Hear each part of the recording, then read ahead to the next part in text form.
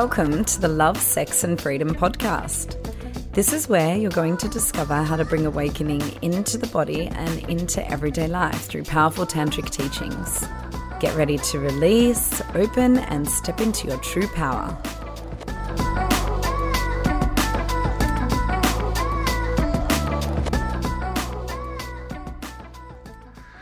Hello, welcome everyone to this beautiful day. We're out in the forest in Sweden, just got done teaching at Ansbacka Tantra Festival, an amazing gathering of beings from all over Europe, really all over the world, who came together to live and love now. And that's really our discussion for today, is how can we learn, how can we actually remember what it feels like to live and love now?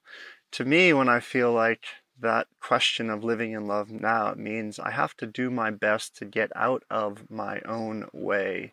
So if you're listening to this right now, or you're watching this right now, what does that mean for you to get out of your own way and to actually live into the knowledge, the awareness, the strength of your own heart?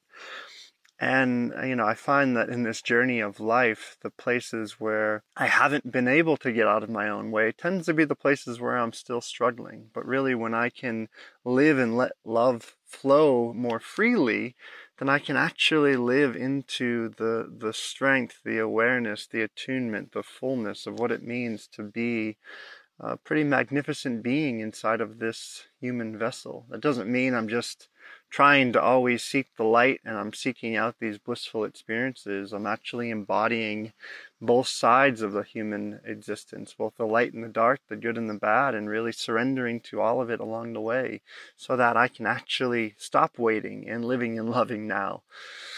What does that mean for you, darling, to live and love now, gorgeous? She's so beautiful, isn't she? Well, I feel like that, the getting out of your own way, what does that actually mean? And to me, it means a few things. It means really stopping and asking yourself, who's informing me right now?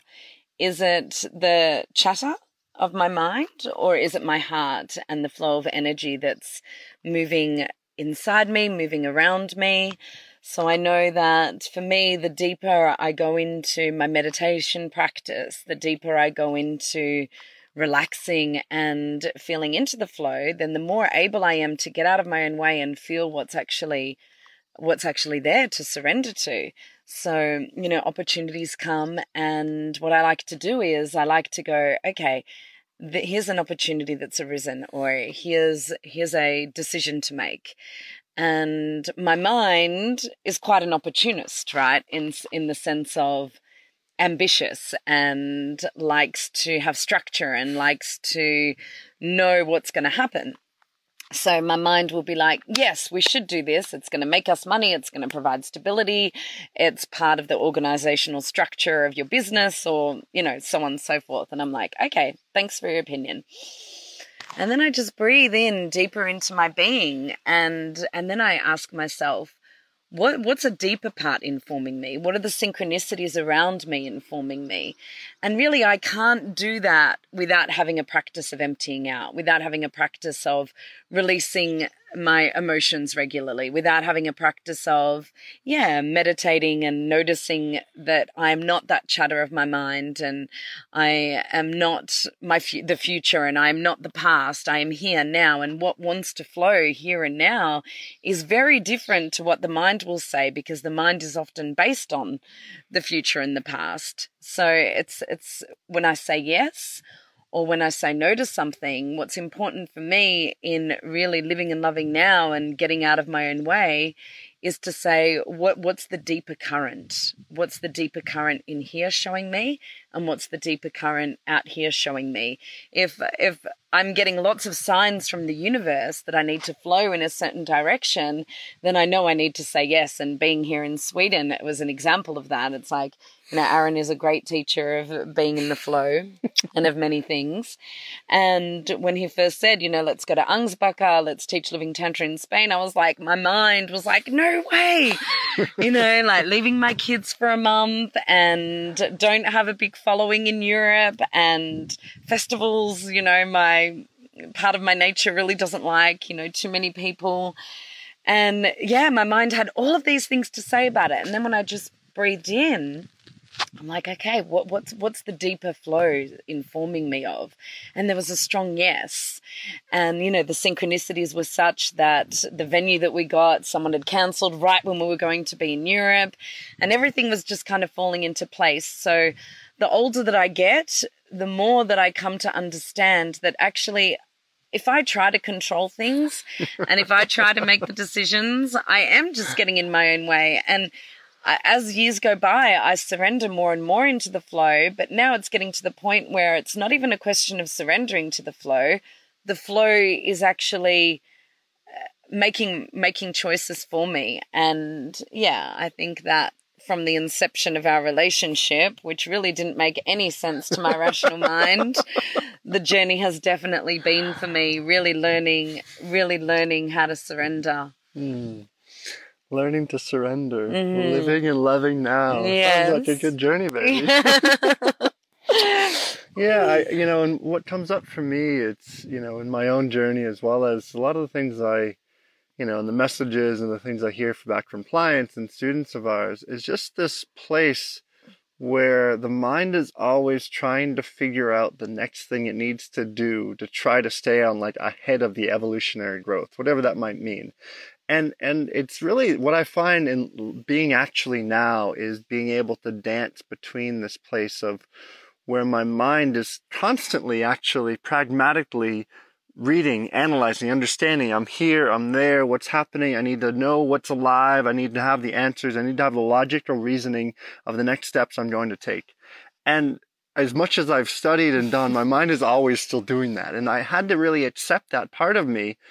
Because if I didn't accept that part of me, I'd be fighting between my mind and my soul, my mind and my spirit, this part inside that's in constant battle. So in knowing that part and knowing that, okay, well, how can I actually give my mind certain practices and things that it can do on a day-to-day basis so that I can more congruently and consistently live inside of my heart, which is most deeply connected to my soul, which allows me to actually love really deeply and get out of my own way and not be in this constant place of, oh, should I do this and should I do that? And anyone who knows me very well knows that one of the most challenging things sometimes is my ability to make decisions.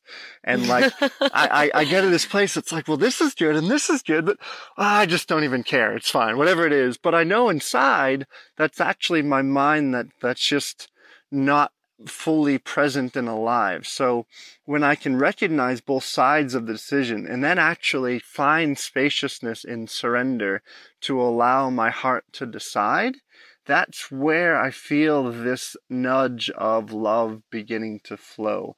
And it's a practice. It's a practice I have to continually do day after day, because if not, I get in my own way, and I'm always trying to figure things out. So the practice, more than anything, if you're listening to this and you need a tool to apply into your life, pause. Pause is such a powerful way to drop into the heart, whether the trigger is alive, whether the emotions are present, whatever is happening for you. When the pause happens, then the reaction isn't there. And the waiting part of us that actually has a difficulty making a decision is this part of us that's afraid of making the wrong decision, afraid of making the wrong decision because if I do this, then I'm going to lose that. If I do that, then I won't have this. Whatever your decision is that you're going in, the ability to actually pause allows the awareness of love to become present, allows life to actually become present, and we're no longer in this reactory mode of needing to figure things out. We can still use our logic and reason to recognize what decisions are present, but in that first level, and then we pause, and then it's oh, wow, there's so much more spaciousness when I can actually stop a little bit and begin to listen to the birds, listen to the trees, listen to this flow of life that's always there around me. And in the pausing, really the fullness of existence comes alive. The fullness of being here, being now, comes fully alive to come into like the exuberance of life. I love that word. The exuberance of being in this human body and not trying to transcend away, not trying to go away and say, oh, I'm just going to be in this non-dual level of kind of transpersonal relations, but actually living and breathing full in the body means there are challenges. There are, blissful moments. There are pain. All those things are there, but I'm not negating any of that, and I'm actually loving the fullness of life. And usually the part of me that's waiting is the part of me that's not willing to actually accept all of that. So when I can accept the pain is equal to the pleasure, then it gives me the capacity to live and love life that much more fully. Yeah, so what that waiting to make decisions often is based on is we're waiting to make sure that it's okay, waiting to make sure that we'll still have security, waiting to make sure that, we have enough control that if we take that leap or if we move in a certain direction, that everyone's going to be okay, that we're going to be okay.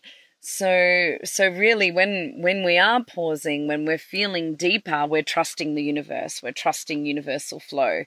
And I don't know about you, but for me, anytime I've trusted that and really just lived now and not waited for everything to perfectly line up before I make decisions, then I'm really rewarded from the universe. And things that were really scary actually ended up creating more stability, more joy, more flow.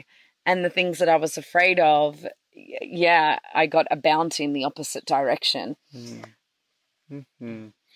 And this dance that happens, as you were just speaking, I started to see the butterflies dancing right behind the camera. It's like that to me is the expression of authentic beauty, of authentic fullness of life, when we can pause and take a step back and say, wow, like, and I know this well because I'm always usually going to the next thing and doing this and doing that. And it's like just to pause and to take a look around and be like, wow, like what a beautiful existence that I'm living, that's possible, that's here. It's just such a remembrance that life doesn't have to be difficult. It actually can be quite joyous. So and for me, more than anything, those reminders come from stepping into nature and seeing the way in which nature dances its beautiful, majestic eyes before me. So stop waiting for the next trip. Stop waiting for the next opportunity. Stop waiting for the bank balance to be perfect. Stop waiting to make sure that everyone's going to be happy.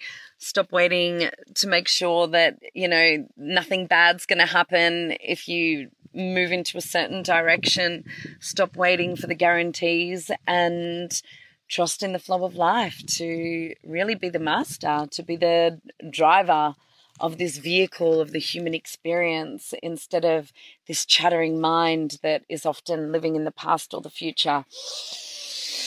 And living here and now is about breathing. It's about moving. It's about flowing. It's about feeling. And to be able to do that, you do need a practice. You need a practice of every day coming into deep spaces of meditation in whatever that looks like for you. It could be dance, it could be expressing and releasing, it could be sitting in stillness, but something which trains you to watch the mind instead of for believing everything that it says. So the less that you believe the mind, the less that you'll get in your own way, and the more that you'll open to the possibilities that are before you, that are not based on fear, that are not based on the future or the past, but are based on the here and now and the life force that's vibrating through you and everything around you, that's always showing you. Yeah, and the piece that I want to kind of as well deliver home with that is sometimes when people come into the spiritual journey, they're like, I don't need my mind anymore, and I'm just trusting and flowing to the universe. And absolutely, that's a big piece of that.